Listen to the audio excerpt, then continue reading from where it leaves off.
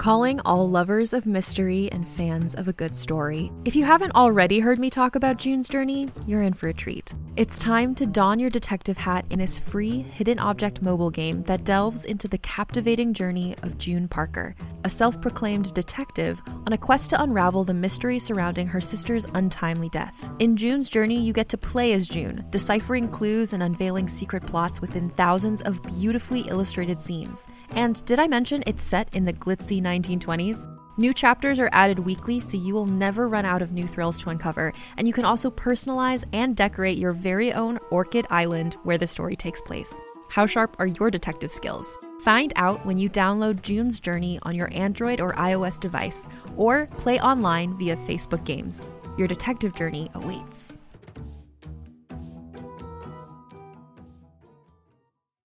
Hey, it's Helen Hong, and you're listening to Rebel Radio.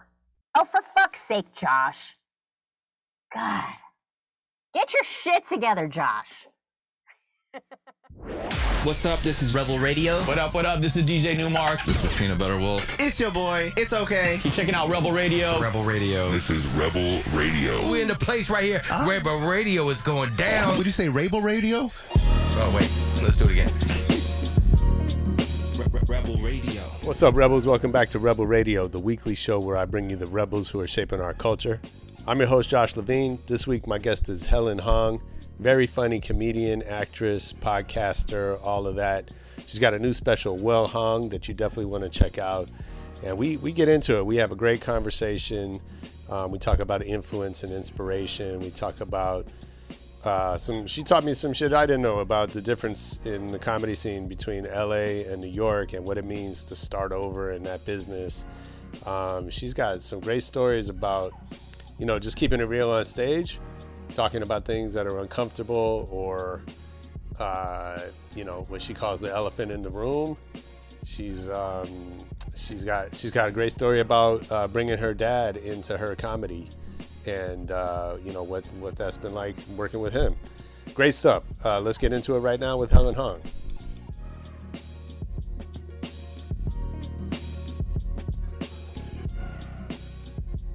But yeah, thanks for making time to do this. Thanks for having me.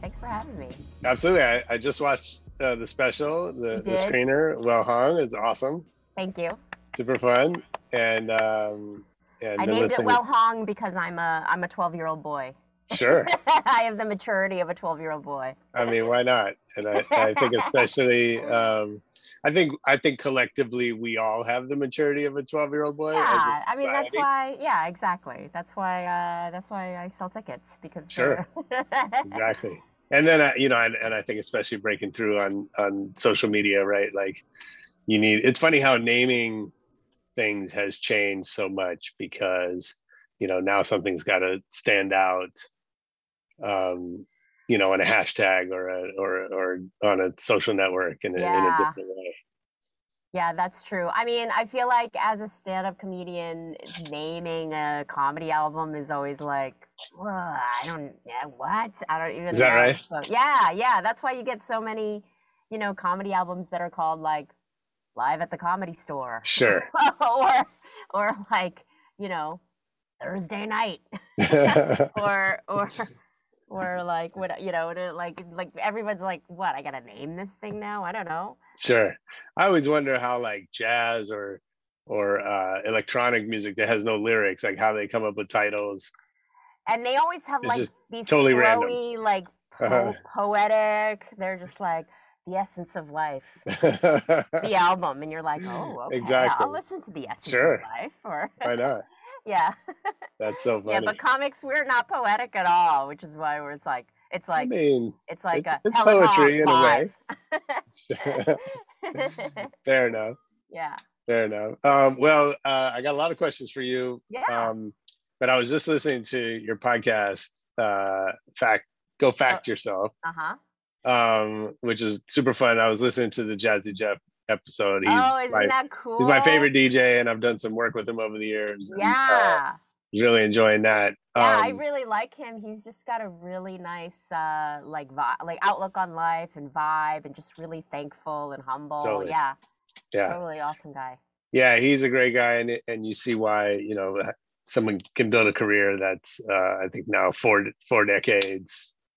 Yeah, and he's never slapped anybody on stage. Not yet. As far as Not we yet. know. As far as we know, maybe he has. Exactly. Well, the year's not over, so we'll see what happens. So I have a question about your musical background. Do you remember the first record you ever bought for yourself? The first record I ever bought for myself, I want to say it was something, I think it was Madonna. Okay, Um, that would be fair. yeah, I think it was Madonna. Which one? No, it wasn't Madonna. You know what it was? It was Depeche Mode. One of my favorites. Violator. Oh, great record. Right? Yeah, that's a good place to Violator. start. Yeah, That's a good place to start your musical and they're journey. also the first concert I ever saw. Is that right? The Violator tour. Yeah, I was Nice. really young. Yeah, I like got permission from my parents, and they drove me. My dad drove me out to the. And I had an older friend. Mhm. So I skipped a grade because I was a genius in fourth grade. Of course. So I skipped a grade. So I was like a year younger than everybody in my grade. And then I had a friend who, I think she wasn't held back because she like academically, but there was something about like moving or something like. Anyway, she was a Sure. year older. So she was 2 years older than me, even though we were in the same grade. Oh, okay. And Yeah. so she had cigarettes. And so I'm like Smoking cigarettes at I'm like Depeche Mode. 12 or something, and I'm smoking cigarettes, and it was like That's so funny. exciting. It was so exciting. That's funny. I went and saw Depeche Mode. I'm older than you, and so we went to the Music for the Masses tour, Oh, which so that would have been 87, they did 88, a something documentary like that. about that tour. Yeah.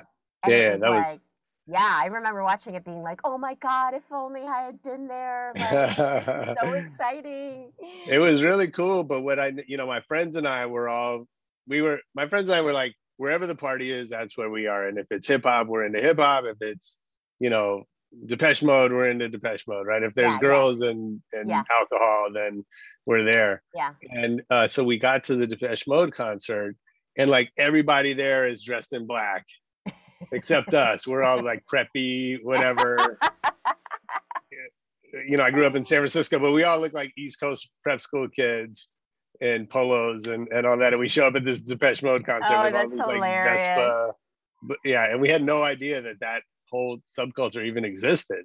Oh, you know what's so fascinating that I've learned since moving to California is like there's a weird like Depeche Mode is weirdly super popular with like Mexican Americans. Yes, Like there's sure. a Latin American goth Totally.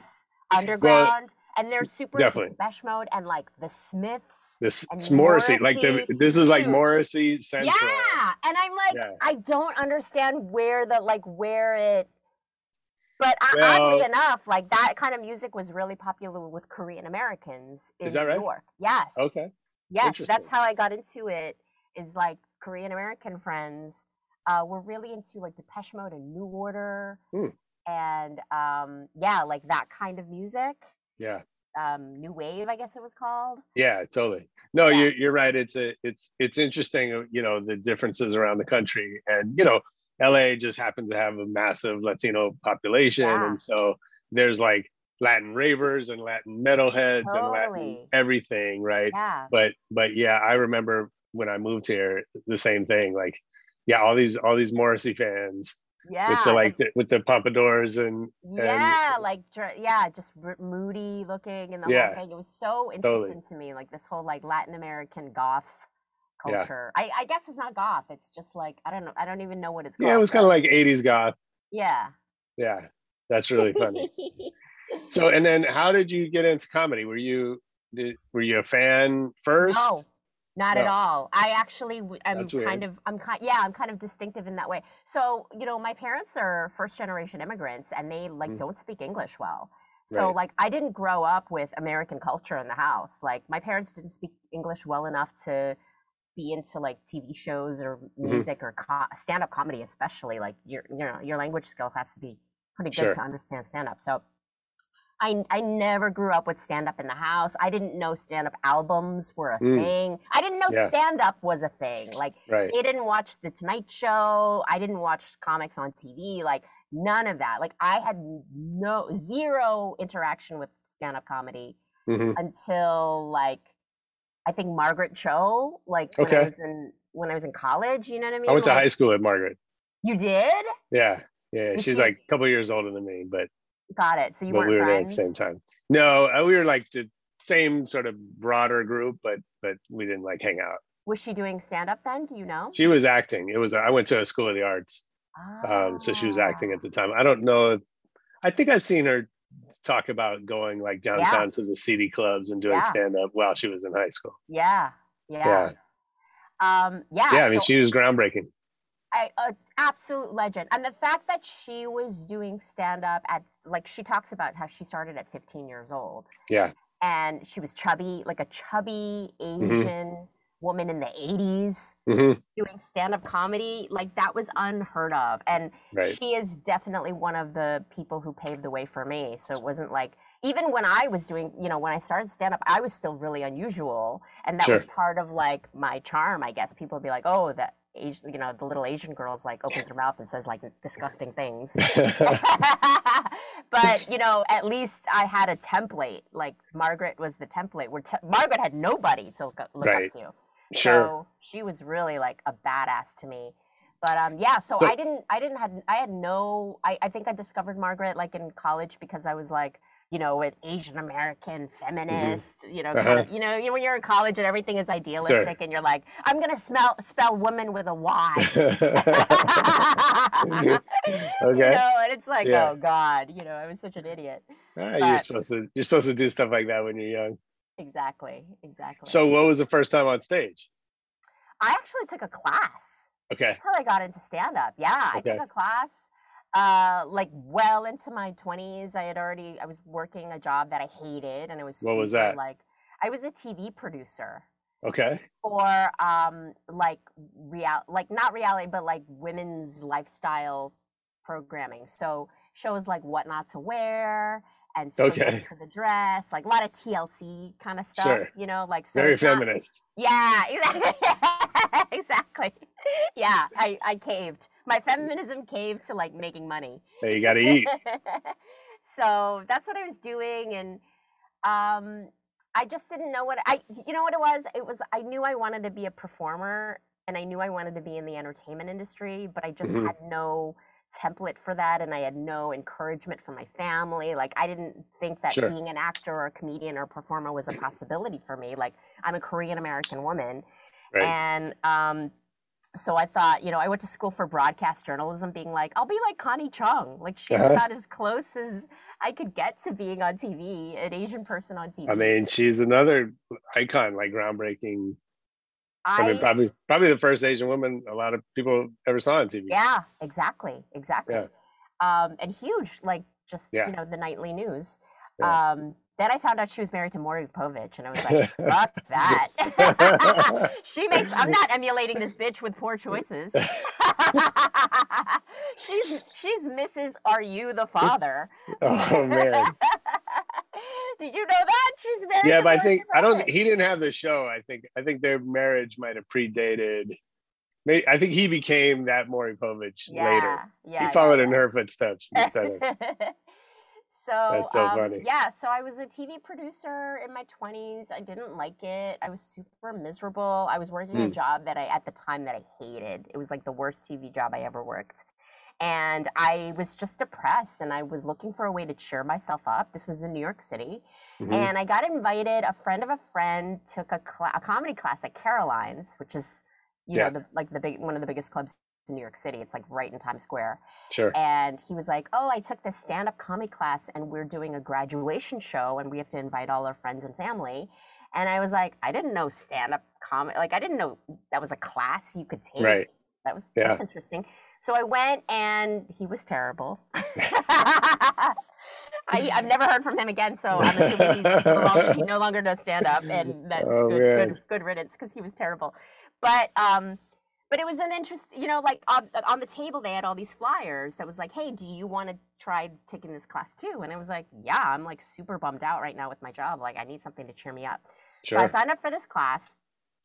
And you can't teach stand-up comedy. Like, it's not a thing you can teach. Basically, what it is you're just in a room with 8 other people or, 9 other people that also want to try stand-up comedy. And practice. You're just bouncing jokes. It's just having, like, a sympathetic audience of like, 8 to 10 people that also want to try it, too. And so you're trying out your jokes, and they're like, oh, that's funny, but maybe you could try this different punchline, or maybe you could approach it this way. So it was like, an 8-week class or something. And then we also had a graduation show at Caroline's. And we all invited our friends and family. And it ended up being like sold out, like 250 people at Caroline's on Broadway. Of course, it was like 3 p.m. on a Sunday. Prime time. Exactly. That's when the graduation shows happen. But it ended up being packed, and I was so nervous. I thought I was gonna puke. I couldn't eat all day, and I'm like pacing in the green room. I swear to God, there's like a burn in the carpet from the time that I was there, like doing stand up for the first time. And I was so nervous, and I was sweating, and I got on stage, and I thought I was gonna barf, but then I did it, and I got my first laugh. And the second I got that first laugh, that was it. I was hooked. Really? It was like heroin and cocaine and like meth. I'm assuming, I'm told. At the same time, it was like the heavens opened and God smiled on me. I could hear the angels singing. Yeah, it was crystal clear. Wow. I was so hooked, and this is all I ever wanted to do ever again. And that was like 16 years ago, and I never stopped. Wow. Never stopped after that. I just started doing like bringer shows and open mics, and as much as however I could get on stage. And that's my origin story. That's amazing. I mean, that's amazing to have that clarity. Yeah. Instantly, right? Instantly. It was like I was so nervous, but the second I got that first laugh, that was it. That was like my future path was like crystal clear. I was like, this is all I want to do ever for the rest of my life. So how long did that last? Like, I've talked to a few comics who similar, like they knew, or they felt it in the first moment, and then usually not too long after that, they bombed. Oh yeah, 100%. Yeah. 100%. Actually, I was really lucky. I didn't bomb probably for the first year. Okay. Yeah. Wow. I mean, but it was because I was doing bringer shows. Sure. You know what I mean? Bringer shows is like, it's your friends and family. They're all like a sympathetic audience. And then, I was cute and young and Asian and like saying disgusting things. And people find that really charming. So I had a really lucky run of like the whole first year I didn't bomb. That second year, though, that was rough. Right? Oh, yeah. Like, this was in New York City. It's like some of the roughest audiences in the world. Like, they will let you know if you're not funny. And I remember doing, like, there was like an urban night, which I hate saying that, but like, you know what I mean? It's like, it's black and brown night or whatever. Right. And this was definitely my second year in, and I just, my cutesy little like Asian persona that I was rocking at the time, like they were like not having it. They were like, get the fuck out of here. Like, who the fuck are you? And so I ate it. I ate it so hard. And I ate it in the worst way possible, which is like, I remember like the room wasn't packed, and there was one table that was one group, like a party of 17 people. Oh man. And they were all like Dominican. And they were not having me. They did not think I was cute at all. And they just started talking amongst themselves. Oh. And like laughing and joking, like just having a party in the middle of my set. And I'm on stage, and I'm supposed to be on stage for 8 minutes. And I remember getting the light at 4 minutes. Yeah. And I was like, and I saw that light, and I was like, thank God. And I just, you're probably, I was I'm sure thankful to see that light. And I just jumped because I was eating it so hard. And then so then you go right back out, like, Absolutely. or is there... I got off stage. I was feeling so miserable. Do you know a comedian named Yamanika? No. She's based out of New York. Yamanika Saunders. She's amazing. She is an awesome comic, and she had been doing it maybe a few years more than me. And she was a regular at that club. She's a Black woman from, I think she's from Harlem. She is my hero because I came off stage and she pulled me aside right away, was like, fuck them, it's not you. Everybody has a bad night. Don't you worry. Fuck them. You're funny. You're talented. Just, you got to get back out there and fuck them. Wow. And I will never forget, like, that was like the best. Yeah, that's it was like the best thing I could have heard. And the fact that she just, I didn't know her that well. Like, we weren't friends. And the fact that she took the time to, like, just give me those words of, those like kind words, and to give me that boost of confidence. And it was like so great. And so to this day, like, she's one of my favorite people, and she's like what I consider one of the good ones, Yeah. She just didn't have to take me under her wing that like that, but I'll never forget that she did that. And I was right back at that club the very next night. Is that right? Same club. Very next night, same club. Because I remember they did these nights. It was like urban night, and it was a producer that did a Friday and a Saturday. So I bombed on a Friday, and I was right back on stage on the Saturday. Oh wow! At that same room, same club, same producer. Nice. And I did better. So is that? Does that come up now? Like, do you when you're faced with adversity or failure, or something not going the way you're hoping? Absolutely. I mean, this business is a marathon, not a sprint. That's a common adage, and so many people have said it, but man, it is so true. And I remember starting out with really promising comedians, like really funny, like great joke writers, like people who I thought, man, that guy's like a great joke writer. I'll never be that good of a joke writer. And they dropped out of the business, and I'm still here. Like, I'm still standing just by the way of me sticking to it, and I've had my ups and downs in my career, and I've bombed so many times, but like, the longer you're in the business, you realize, like, Chris Rock bombs to this day. Right. David, Jerry Seinfeld bombs, like Chappelle bombs, obviously Chappelle bombs, like all the greats have rough, Jim Gaffigan, like, I've seen him have rough nights. So like every comedian, as genius as they are, they just have an off night.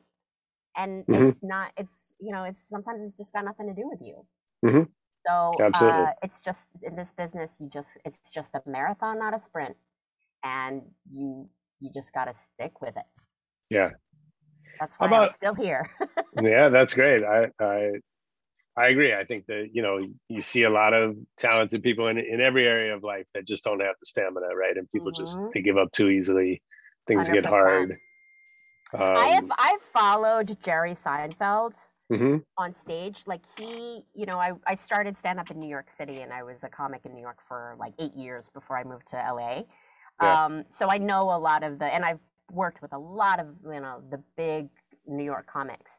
And I've had to follow Jerry Seinfeld at Gotham Comedy Club, where he would just drop in unannounced. And then, and so he dropped in one night, and then I'm supposed to go up next, and they're like, Helen, you're getting bumped. And I'm like, I'm supposed to follow him? Like, what the fuck? Like, no, I can't do it. But the interesting thing about, like, I've been on stage with Jerry Seinfeld a couple times, but what's interesting about Jerry Seinfeld is he will get a standing ovation going up. Yeah. Like, they announce him, and obviously people are freaking out. They're like, oh my God, it's Jerry Seinfeld at this random club on a Thursday night? What the fuck? So he gets a standing ovation going onto the stage, but he doesn't always get one coming off. And that's because he's trying new material. Sure. And it's not his bangers. It's not his A game. It's not, it's like, the reason why he's at that little club on a Thursday night is because he's trying new material for his next arena tour. Right. Yeah. So like, it's not bangers. It's new stuff. A lot of it doesn't work.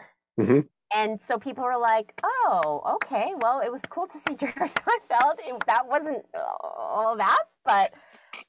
And that it's interesting. That's such a lesson for me, and it should be a lesson for everybody. It's like, you can coast as long as you can coast on your reputation, but at the end of the day, it's about the jokes that, right then. It's about that performance.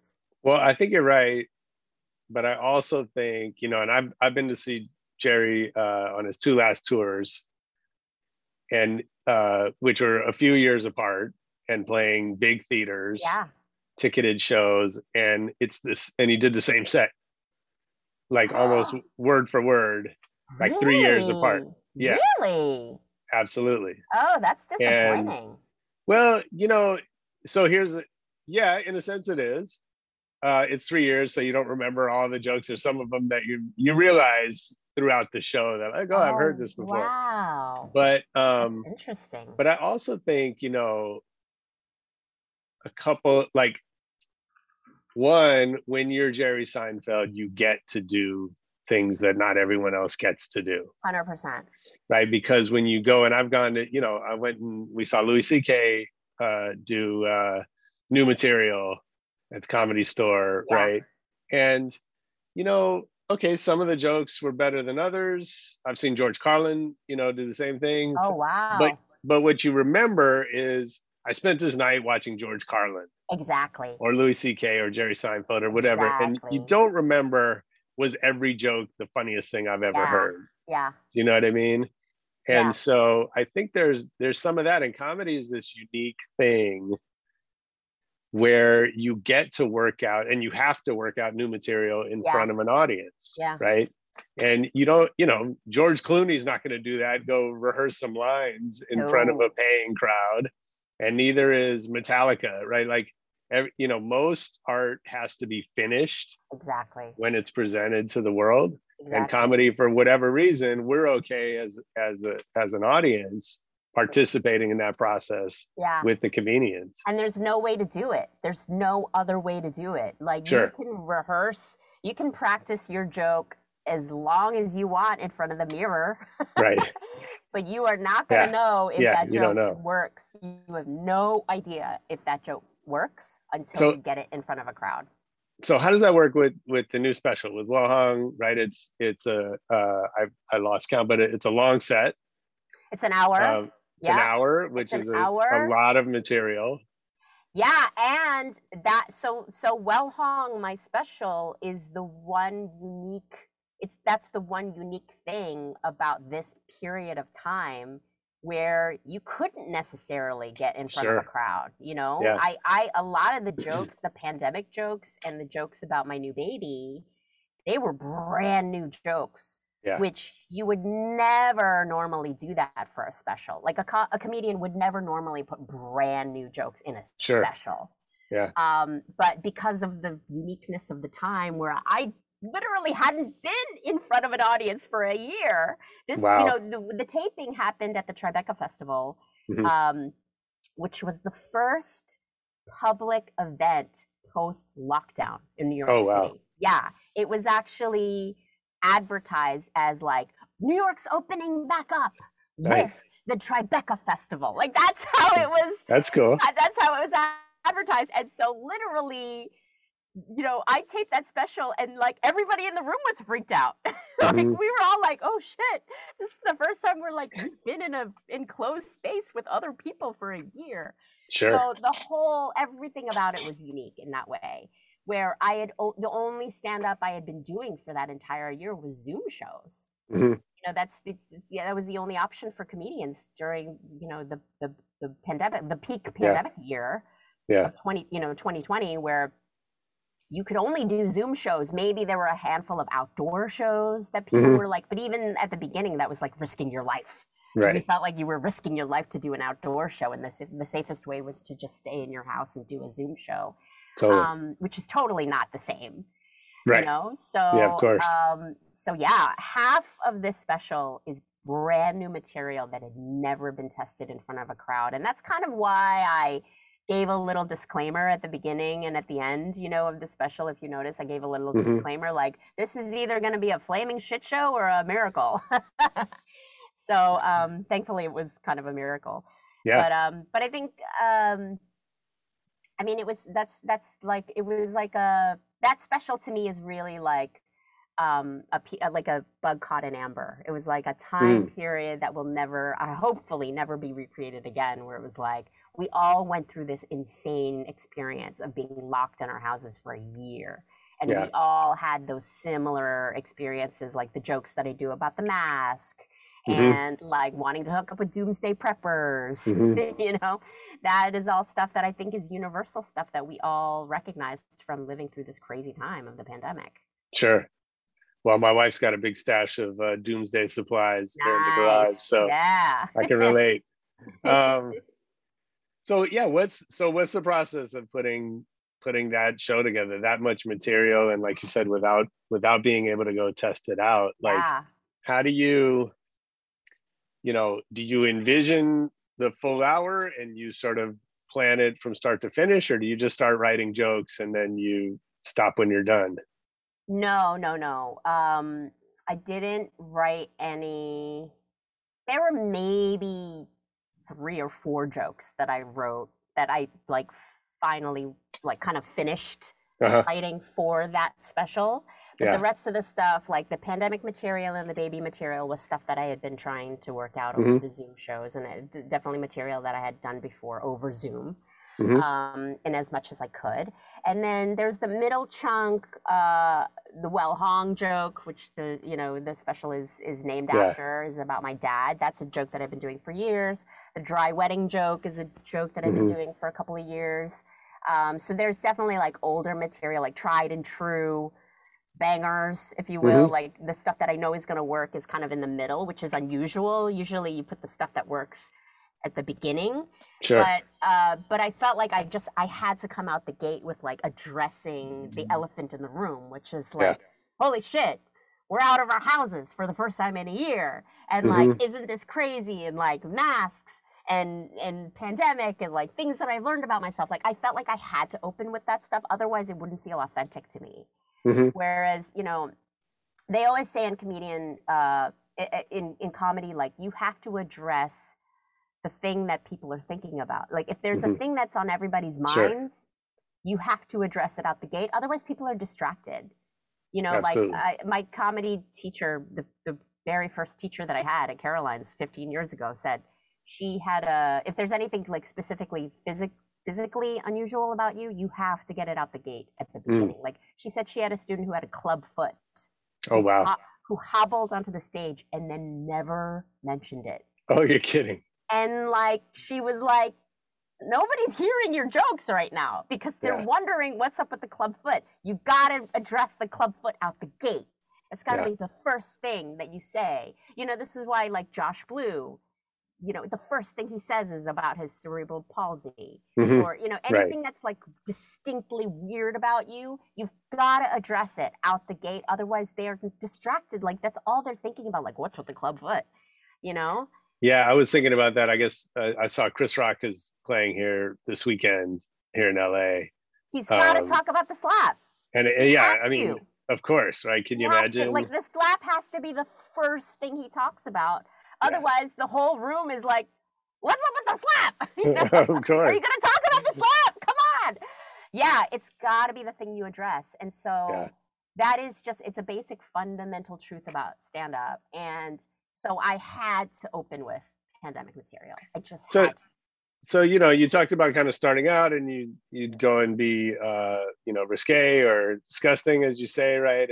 And I would say, this special, not so much of that. Yeah. Much more serious topics. And you talk about racial violence. And so how deliberate are you about kind of your voice, right? Like, how do you, to what extent do you just let it flow and you talk about something that might be, off brand, or you're like, I need 60% dirty jokes and.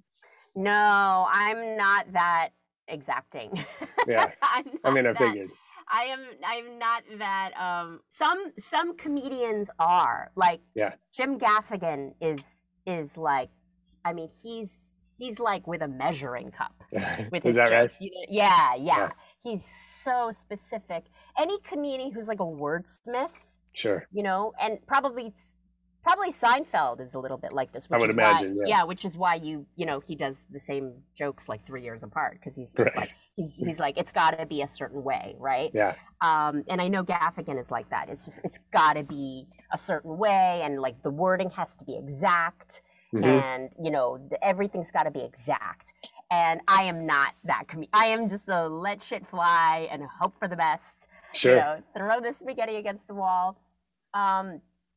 Like, for instance, something that's happened to me since that special was taped is I had breast cancer. Right. And I had a double mastectomy and I got fake boobs. And I have to talk about that on stage. And that's a very serious topic. And the second you say cancer on stage, like the whole room, like you could just hear sphincters. Just bring it. Oh, no. Totally. All the sphincters are tightening. So I bring up cancer and I'm like, I'm going to make it hilarious. Relax. Don't worry. Like, I'm going to tell you my cancer story. It's going to be fucking hilarious. You're going to love it. Yeah. And then that kind of loosens things up. But that's just, I have to talk about it because I want to make it a PSA. Tell people, like, I had cancer. It could happen to anybody. But also, it's what's happening in my life. It's the huge thing that's happening in my life, and that's what my stand-up is always about. It's about like what's going on in my life. I'm not a wordsmith comedian. I'm not a clever puns comedian. Like, I have to talk about what's going on in my world and make it funny, for me and for you. Like, it's almost like my form of therapy. Like, I had breast cancer. How can I make this hilarious? Like, what's the silver lining of this for myself? And then I share it with you, So that I'm not that exacting. I'm not that that meticulous or planning. Like, I just let shit fly. And so I let the shit fly about the pandemic. I let the shit fly about the new baby that I have, which is my baby / not my baby. Like, how did I end up with a baby? And also now about my breast cancer. So it's really good because I feel like people at the end of seeing me for an hour really get to know me. They really get to know me. Whereas like some comedians, and I'm not knocking these comedians, they're excellent, they're excellent people who do their craft. They're excellent at their craft. But you don't necessarily know who they are at the end of the hour, Whereas me, like, I'm just talking about the shit that's actually going on in my life, and you really get a sense of who I am. And I feel like my audiences, after an hour, they really know me. Yeah.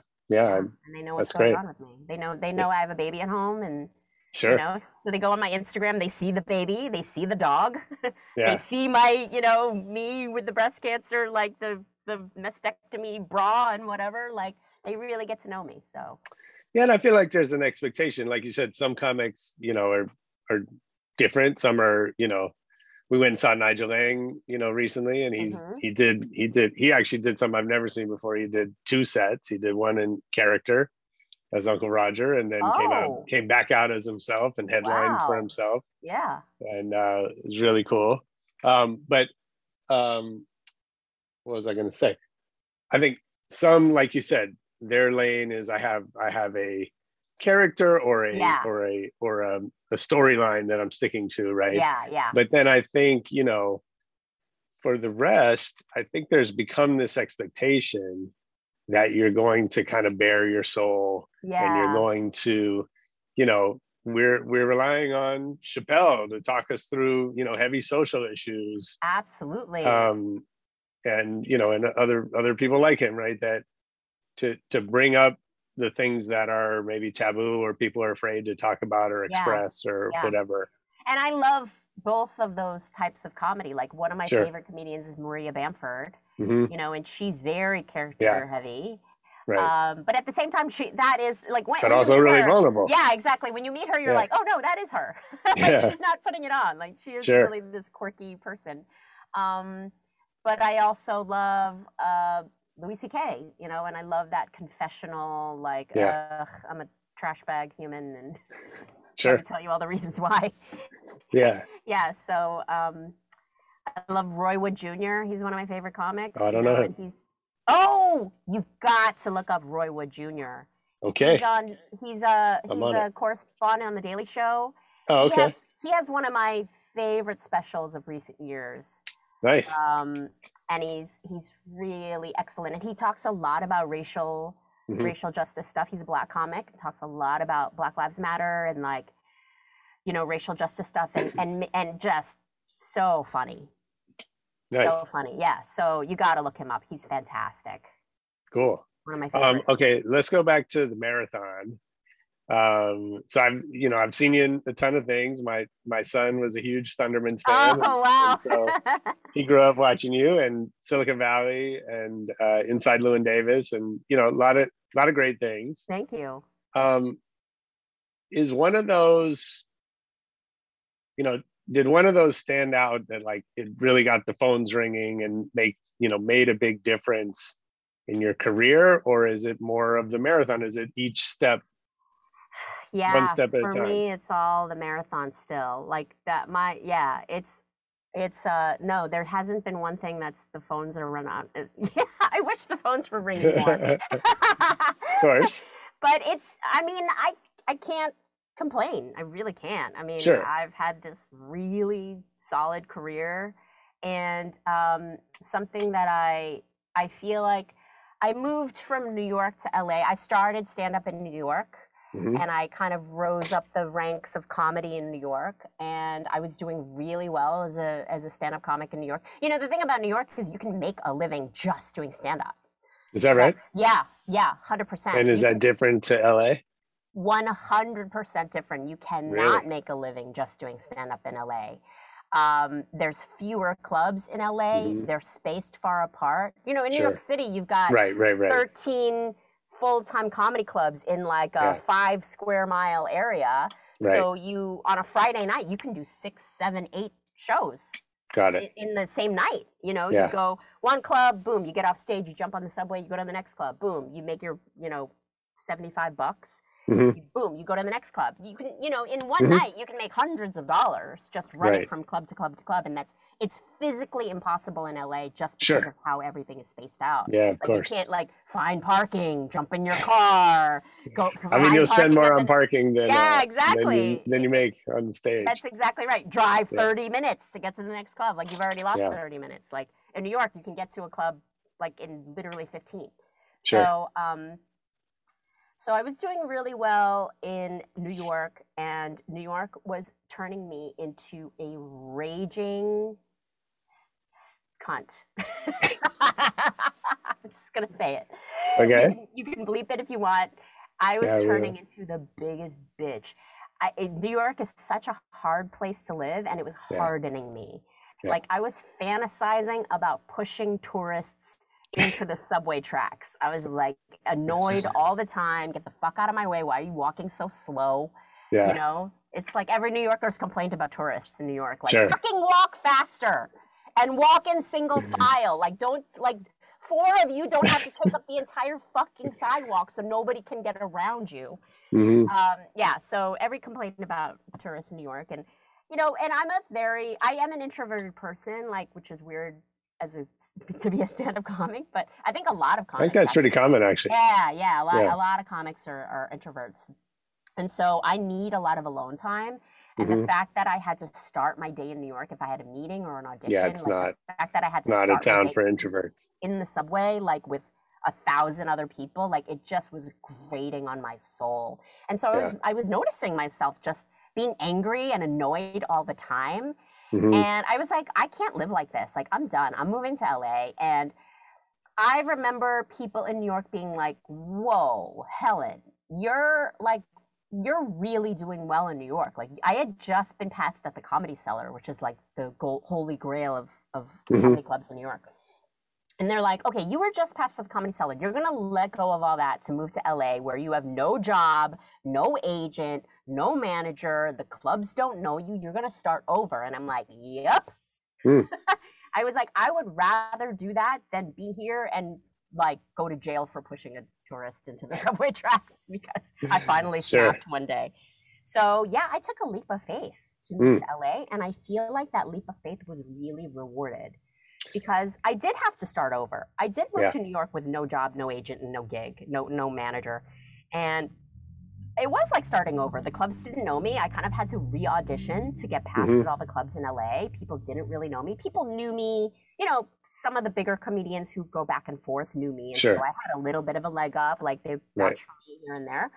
But I did spend a year kind of like starting over, not making any money, you know, kind of hustling and trying to get into the clubs. But that year went really fast. And because I was good, I did get past at all the clubs. And I got an agent, I got a manager, like things happened really fast. And that's when I started, you know, I got Llewyn Davis, I got the Thundermans was actually the first gig that I got in Hollywood. Nice.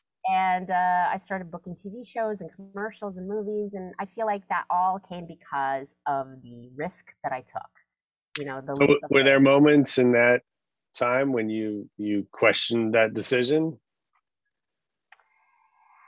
No. I mean, there were definitely moments where I was like, oh my God, I can't pay my rent. Like, I'm going to have to move. I did move like a couple of years in. I had to move to like a much smaller apartment. Because I was like, oh, I can't live the way that I want to live in LA because I'm just not making enough money. Right. So that was obviously very stressful and concerning. But I always knew that I did the right thing. And then I would go to the beach and be like, this is great. This is so much better than Coney Island. Absolutely. Being on Venice Beach or Santa Monica Beach is so much better than like trying to get to Coney Island with 5 million other people. Yeah, there's nothing like it. And it's funny, every time I go to New York, I'm always wondering what I did to piss everybody off. It's your existence as a tourist. Exactly. Yeah. And so talk about also walk faster. Right. Also fucking walk faster. Yeah, everybody's just upset for something. Yeah. Talk about the you have a YouTube show with your dad? Yeah. It's called Old Korean Dad Stories and sometimes Mom. Yeah.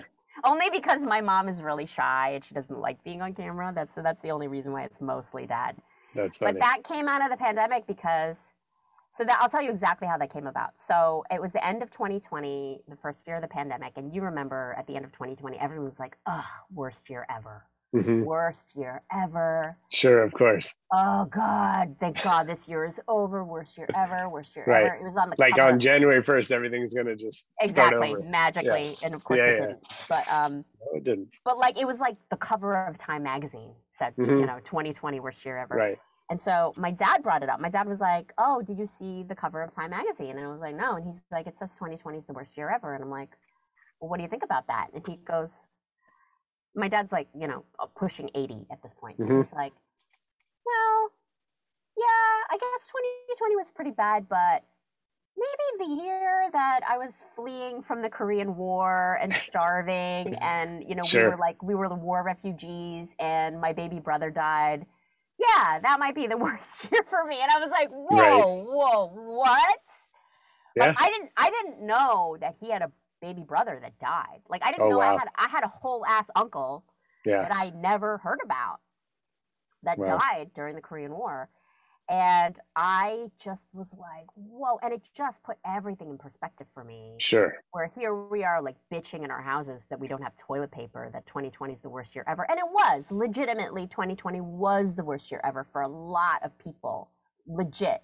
People lost housing, people lost their jobs, they couldn't afford food. Like I get that. But like tell that to like anybody in Afghanistan or tell that to anybody in Iraq or anybody who's in Somalia, anyone in a war-torn country right now that's been happening for years, like tell that to them that 2020 was the worst year ever. Like they'd be like, get the fuck out of here, So it really put things in perspective for me. And it also made me realize like, oh shit, like my dad has all these crazy stories that I've never asked him about, that I don't know about. And, I hadn't seen my dad in a year because he lives across the country. We weren't allowed to visit. And so we were just FaceTiming a lot. And I was like, shit, I'm going to like record these things, and turn them into videos because this is so powerful. And That's so cool. I did that video about him talking about like his baby brother that died. I did that video and I submitted it to Now This, the media company Now This. It's a big Facebook, they post on Facebook and a lot of social media platforms, and they posted it, and it did really well. And I was like, I'm gonna just do this as a regular thing and like put it on YouTube.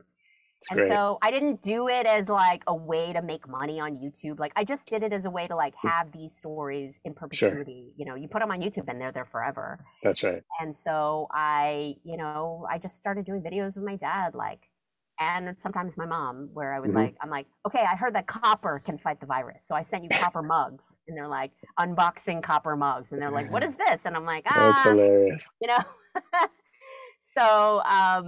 So it's cool. I actually paused doing it, unfortunately. Like, it's a lot of work. Sure. Like, once things started opening back up and I started auditioning again and getting actual work, I had to stop doing the of course. I'm sure. But I'm really glad that those videos exist. Yeah. You know, where I talk to my parents about, like, crazy stories from their past. So what, you talk a lot about the pandemic and obviously you changed, you had to change how you were doing things. What do you think you learned from the experience of living through the pandemic that you'll then use going forward in your work and your career? Definitely, I need to fuck more doomsday preppers. Stock up on some TP. The doomsday preppers have the TP. Okay. And rice and beans and whatever you need. Yeah. Nice. What have I learned? I think you just got to roll with the punches. I think that's the biggest thing that I learned. Do you think you come out of it more easygoing? Is that? No. No, that's not your thing. No, I'm not easygoing. I definitely need I need edibles to fall asleep every night. I need like industrial strength edibles to fall asleep every night. And that's only because I can't get enough Xanax from my doctor. As you know from my special, getting Xanax is like an odyssey. That's so crazy. It's an odyssey. But I think for me, I kind of had to roll with the punches because the pandemic, for some reason, was just such a huge amount of change time for me. Like, I bought a house for the first time. I'm now a homeowner. I have a baby now, which is not my baby, but I'm raising a baby. If you want to if you want to find out how, watch my special. You'll find out why I'm raising a baby that's not my baby. That's right. I got breast cancer in the last year during the pandemic. I mean, this is all shit that if you told me that I would have new fake boobies in a new house that I own with a dog first time I've ever adopted a dog, and I'm also raising a baby. If you told me this 2 years ago, I'd be, get the fuck out of here. Like, who the fuck do you think I am? Sure. I'm like cooking baby food at like 2 o'clock in the morning so the baby has something to eat tomorrow. Nice. Like, this is like, who the fuck am I? I'm the least Martha Stewart bitch. Is that right? Yes. So you say. But then you're cooking baby food at 2 in the morning. I mean, who the fuck am I? Every time I cook something for the baby, I'm like, who the fuck am I? Like, I barely know how to boil eggs. Like, and I'm now following YouTube recipes on how to make toddler food. Like, who the fuck am I? But this is all stuff that you got to roll with the punches. You have to roll with the punches. That's what life is about. Absolutely. Yeah. So, your Go Fact Yourself podcast, right? So you interview people about their areas of expertise. Super fun. I love it so much. It's like when you ask people about shit that they're really excited about and their whole face lights up, and it can be anything from like depression glass. Like, I didn't know what depression glass was. Never heard of that. But man, it's somebody's thing. It lights them up, you know? So what's your thing? If you were a guest on the show, what topic would you be interviewed about? I know a lot about huskies because my dog. The dogs. Yeah, husky dogs. Because my dog is a husky mix, and he's the first dog I've ever had. And so when I got him, I like deep dove into huskies. Okay. And so I know a lot about huskies, and they're very interesting to me. And I know a lot about the Donner Party because I really am into people eating people. Okay. I know a lot about the Donner Party, and also the story about, like, that movie Alive was based on, about the rugby team that was stranded on top of the mountain. Movie was scary. I'm obsessed with people eating people for some reason. I've never eaten anyone myself, but I always you know of. That I know of. Yeah, that I know of. I've never eaten anybody, but like I always wonder if I'm in that situation because I don't even eat red meat anymore. So I'm like, I don't eat red meat, and could I go from not eating red meat for like psychological reasons? Like I can't get past like cute baby cows. Mhm. Could I eat a human if I was starving? I mean, probably I could. I think you would. Yeah, probably I could. I get a sense you would instinct would take over. You just fuck somebody up with a knife and fork. Yeah, but like I just find that shit really fascinating, and so I read a lot. I don't read a lot, but I watch a lot of like documentaries and listen to a lot about the Donner Party and the rugby. Those are very specific interests. Yes, I like it. And also, what else do I? Star Trek: The Next Generation, obvi. Okay. Fucking love. Is that right? Oh God, I have the hots for older bald men because of Sir Pat Stew. Okay. Patrick Stewart, because I was so obsessed with Star Trek: The Next Generation when I was a kid. Nice. Yeah. I got to spend a little time on set. What? Yeah, my aunt was a script supervisor on Deep Space Nine. No fucking way. And her partner was a cameraman on Next Generation.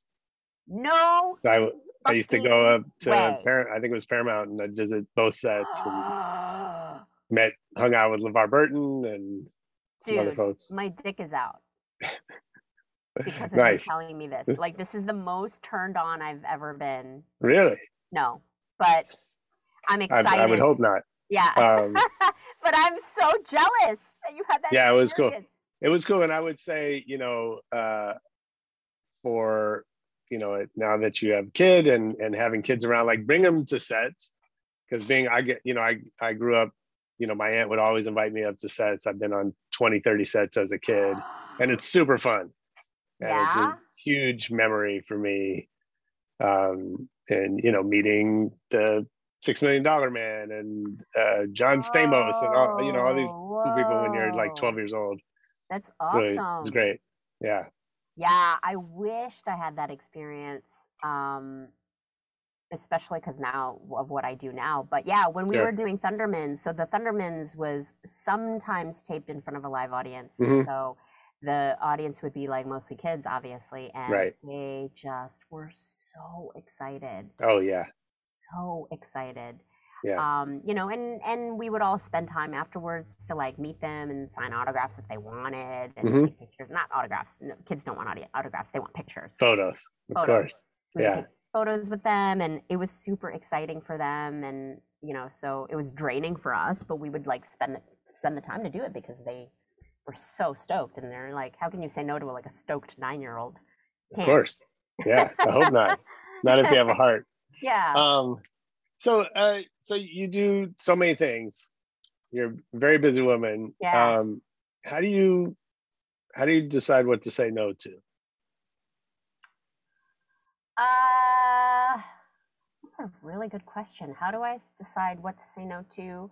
I just go by instinct, like I feel like I'm at the point in my career where like if I'm being asked to audition for like a one-liner, I'm like, no. You know what I mean? Or like there's enough video of me out there that you can find that that I can do it or not. Totally. But I generally have a rule to say yes to most things. Yeah, I used to have a rule to say yes to everything. Okay. And that was a mistake.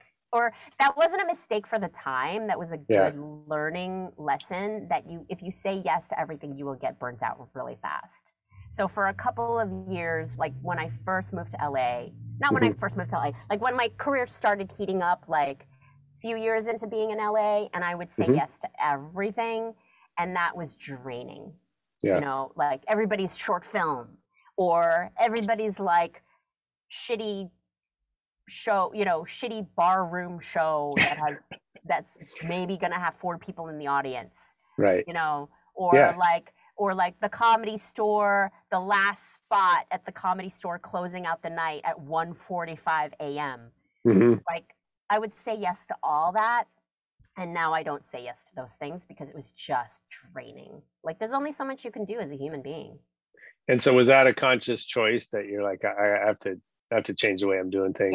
Yeah. Because I thought that saying yes to everything was like a good way to be as a human. Like, I say yes to everything. The universe brings me these opportunities. There's a reason why, you know, the universe has presented this opportunity to me. And so I'm just going to say yes and accept it. But I was tired all the time and I was drained all the time. And I was like, oh God, I shouldn't have done that 2:00 in the morning show in front of four people drunk people at the Comedy Store. Like, that didn't bring me anything. It didn't do anything for me. And all it did was made me tired and cranky the next day.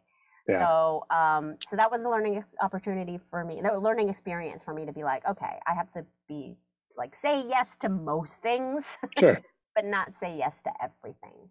Yeah. And I feel like the more successful people get, the more they have to excel at saying no to things. Yeah, absolutely. But also know what, you know, say yes to the things that seem like they should say yes to. Like, I'm very intuitive, like, oh, that seems like really cool. Or like, I just said yes to moderating the Star Trek convention. I mean, because like, but you love Star Trek, so why wouldn't you? Exactly. Like, the money wasn't great. Right. Sure. The money wasn't great. Yeah, but you would have done, I hate to tell them, you would have done it for less. Don't tell them, but I 100% would have. Yeah. I 100% would have. Now that I've done one, I won't. Now you want to get paid for the second. Now I want to get paid. Like, yeah, of course. Now that I know how much work it is and how like draining it is, like, it's a lot of work. They had me moderating a bunch of panels back to back.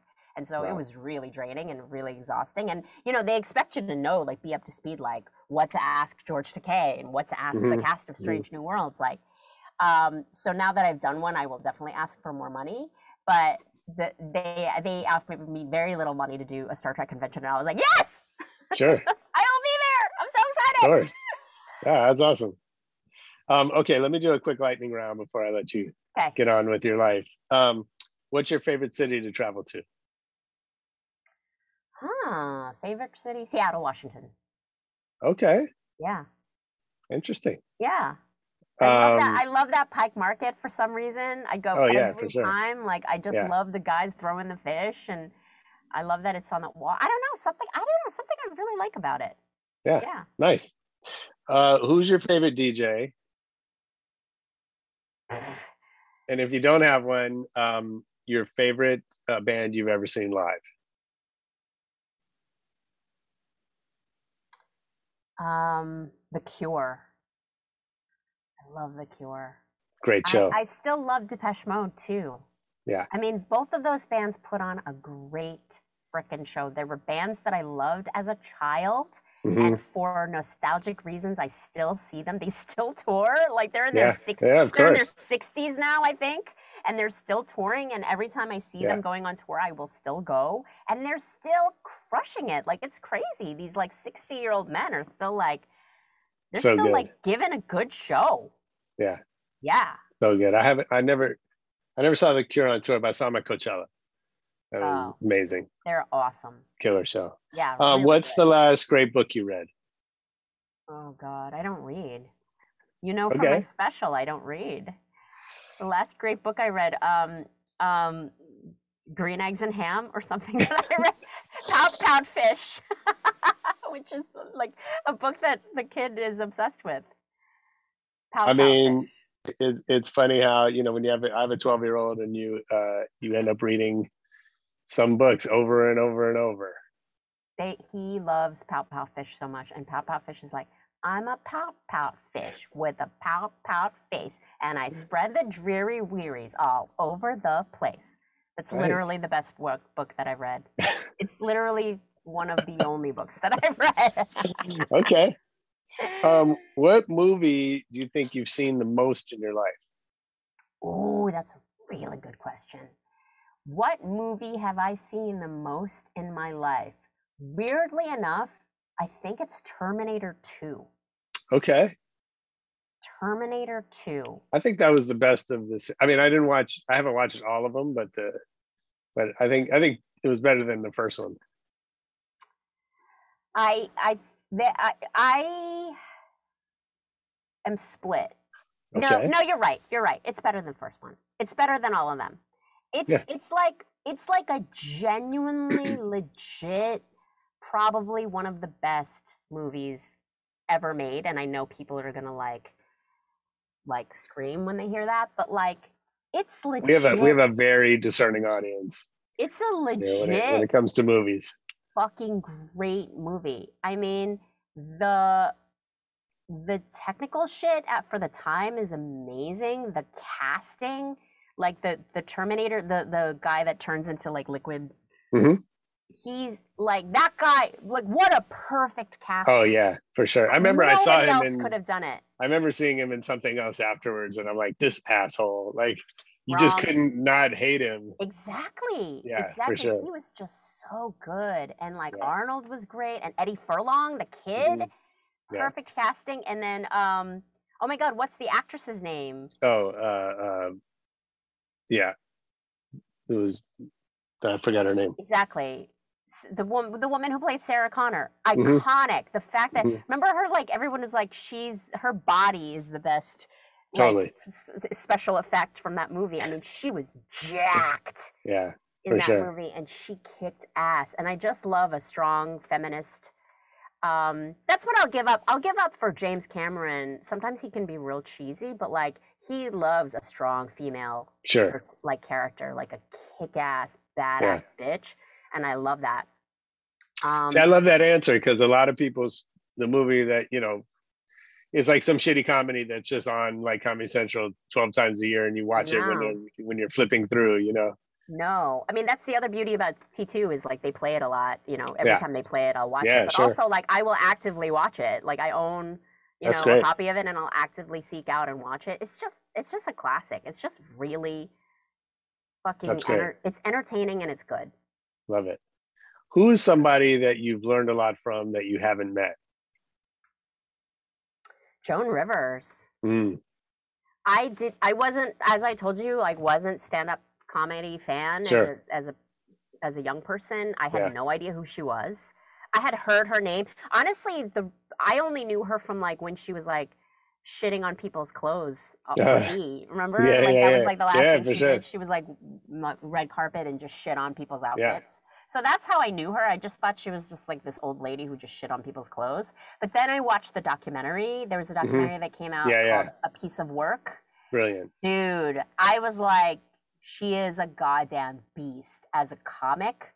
The fact that there's a scene in the movie where like she shows her card catalog. She has like a library card catalog of every joke she's ever written and alphabetized. That's every joke she's ever written, she put it on an index card and alphabetized that shit and has like thousands and thousands of cards in a card catalog, and she can pull out, and they're like by topic, like alphabetized by topic. Sure. So she's got one on like abortion, kids, dogs, like every topic, and I was like, dude, that is fucking like what a hardworking comedian. There's also scenes where she's like going over her calendar, and she's like freaking out over open dates. If she ever had an open date where she wasn't working, she would freak out. And this is like when she was in her 70s. Yeah. And I was like, dude, there's so much. There's also a great scene of her dealing with a heckler, which was really inspiring to me because someone was like, you can't joke about people with disabilities. And she was like, fuck you. My husband had one leg. Fuck you. And she just went after this guy. Wow. Whereas like a less seasoned comedian would have shriveled like, my son's disabled and how fucking dare you talk about disabled people. And like, like especially now we live in such a PC world, like a touchy PC world where other comedians would be like, I'm so sorry, I apologize. And she just went she was like, fuck you. My husband had one leg. Go fuck yourself. You're not the only one with pain. Fuck you. Like, and I was like, yeah, I mean that's a great lesson, right? And I think when you're in that moment, when you're up on stage, you can't apologize. You have to own it, and you gotta go. Or if you know that you're wrong, you should apologize. Maybe. There's definitely times where you say shit on stage. It's not. I guess I mean is like is it's about your conviction, right? If you know you're right, stand by it. Yes. If you know that you're wrong, own it. Sure. That's the thing. It's like sometimes I do say shit on stage where I'm like, oh, that was fucked up. I shouldn't have said that. And then, and then I do owe someone an apology. But most of the time, if somebody's getting touchy about some joke because it's like they've laughed at everything else that I've made fun of, but this is their thing that they're touchy about. Yeah. Like Amber Alerts. I did a joke about Amber Alert. No, I did a joke about peanut allergies. And I've had so much blowback from parents who are like, is that right? Yes. My child has a life-threatening peanut allergy, and how dare you make fun of it? You know what? Go fucking suck on a peanut. Go suck on an almond, bitch. Like, you can't laugh. The rest of us can't laugh about peanut allergies because your kid has a peanut allergy. Like, fuck off. That's crazy. I don't have a peanut allergy, so I'm not sensitive. I won't tell you to suck on a peanut then. Suck on my almond dick. But I have read about how China apparently has like no peanut allergies, and it's because they just feed peanuts to babies all the time, and then they die. No, they don't. No. Yeah, exactly. And then the kids who have it die. Exactly. Nope. End of problem.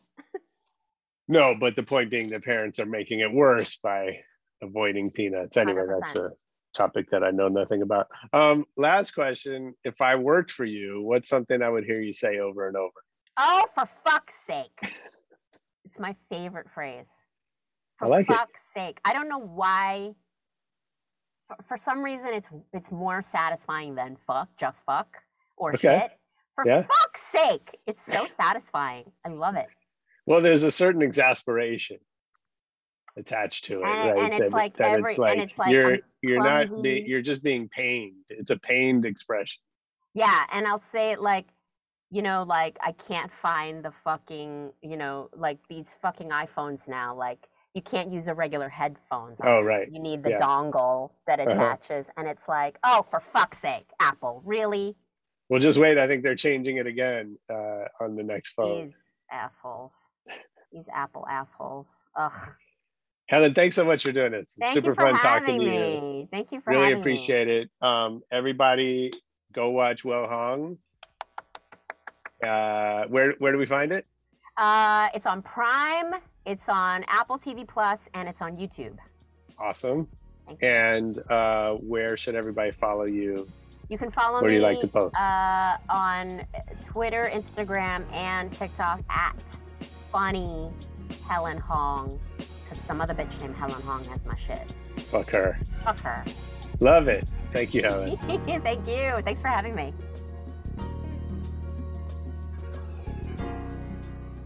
Yo, that was Helen Hong on Rebel Radio. I hope you enjoyed it. I know I did. Make sure you check out her special, Well Hong, online.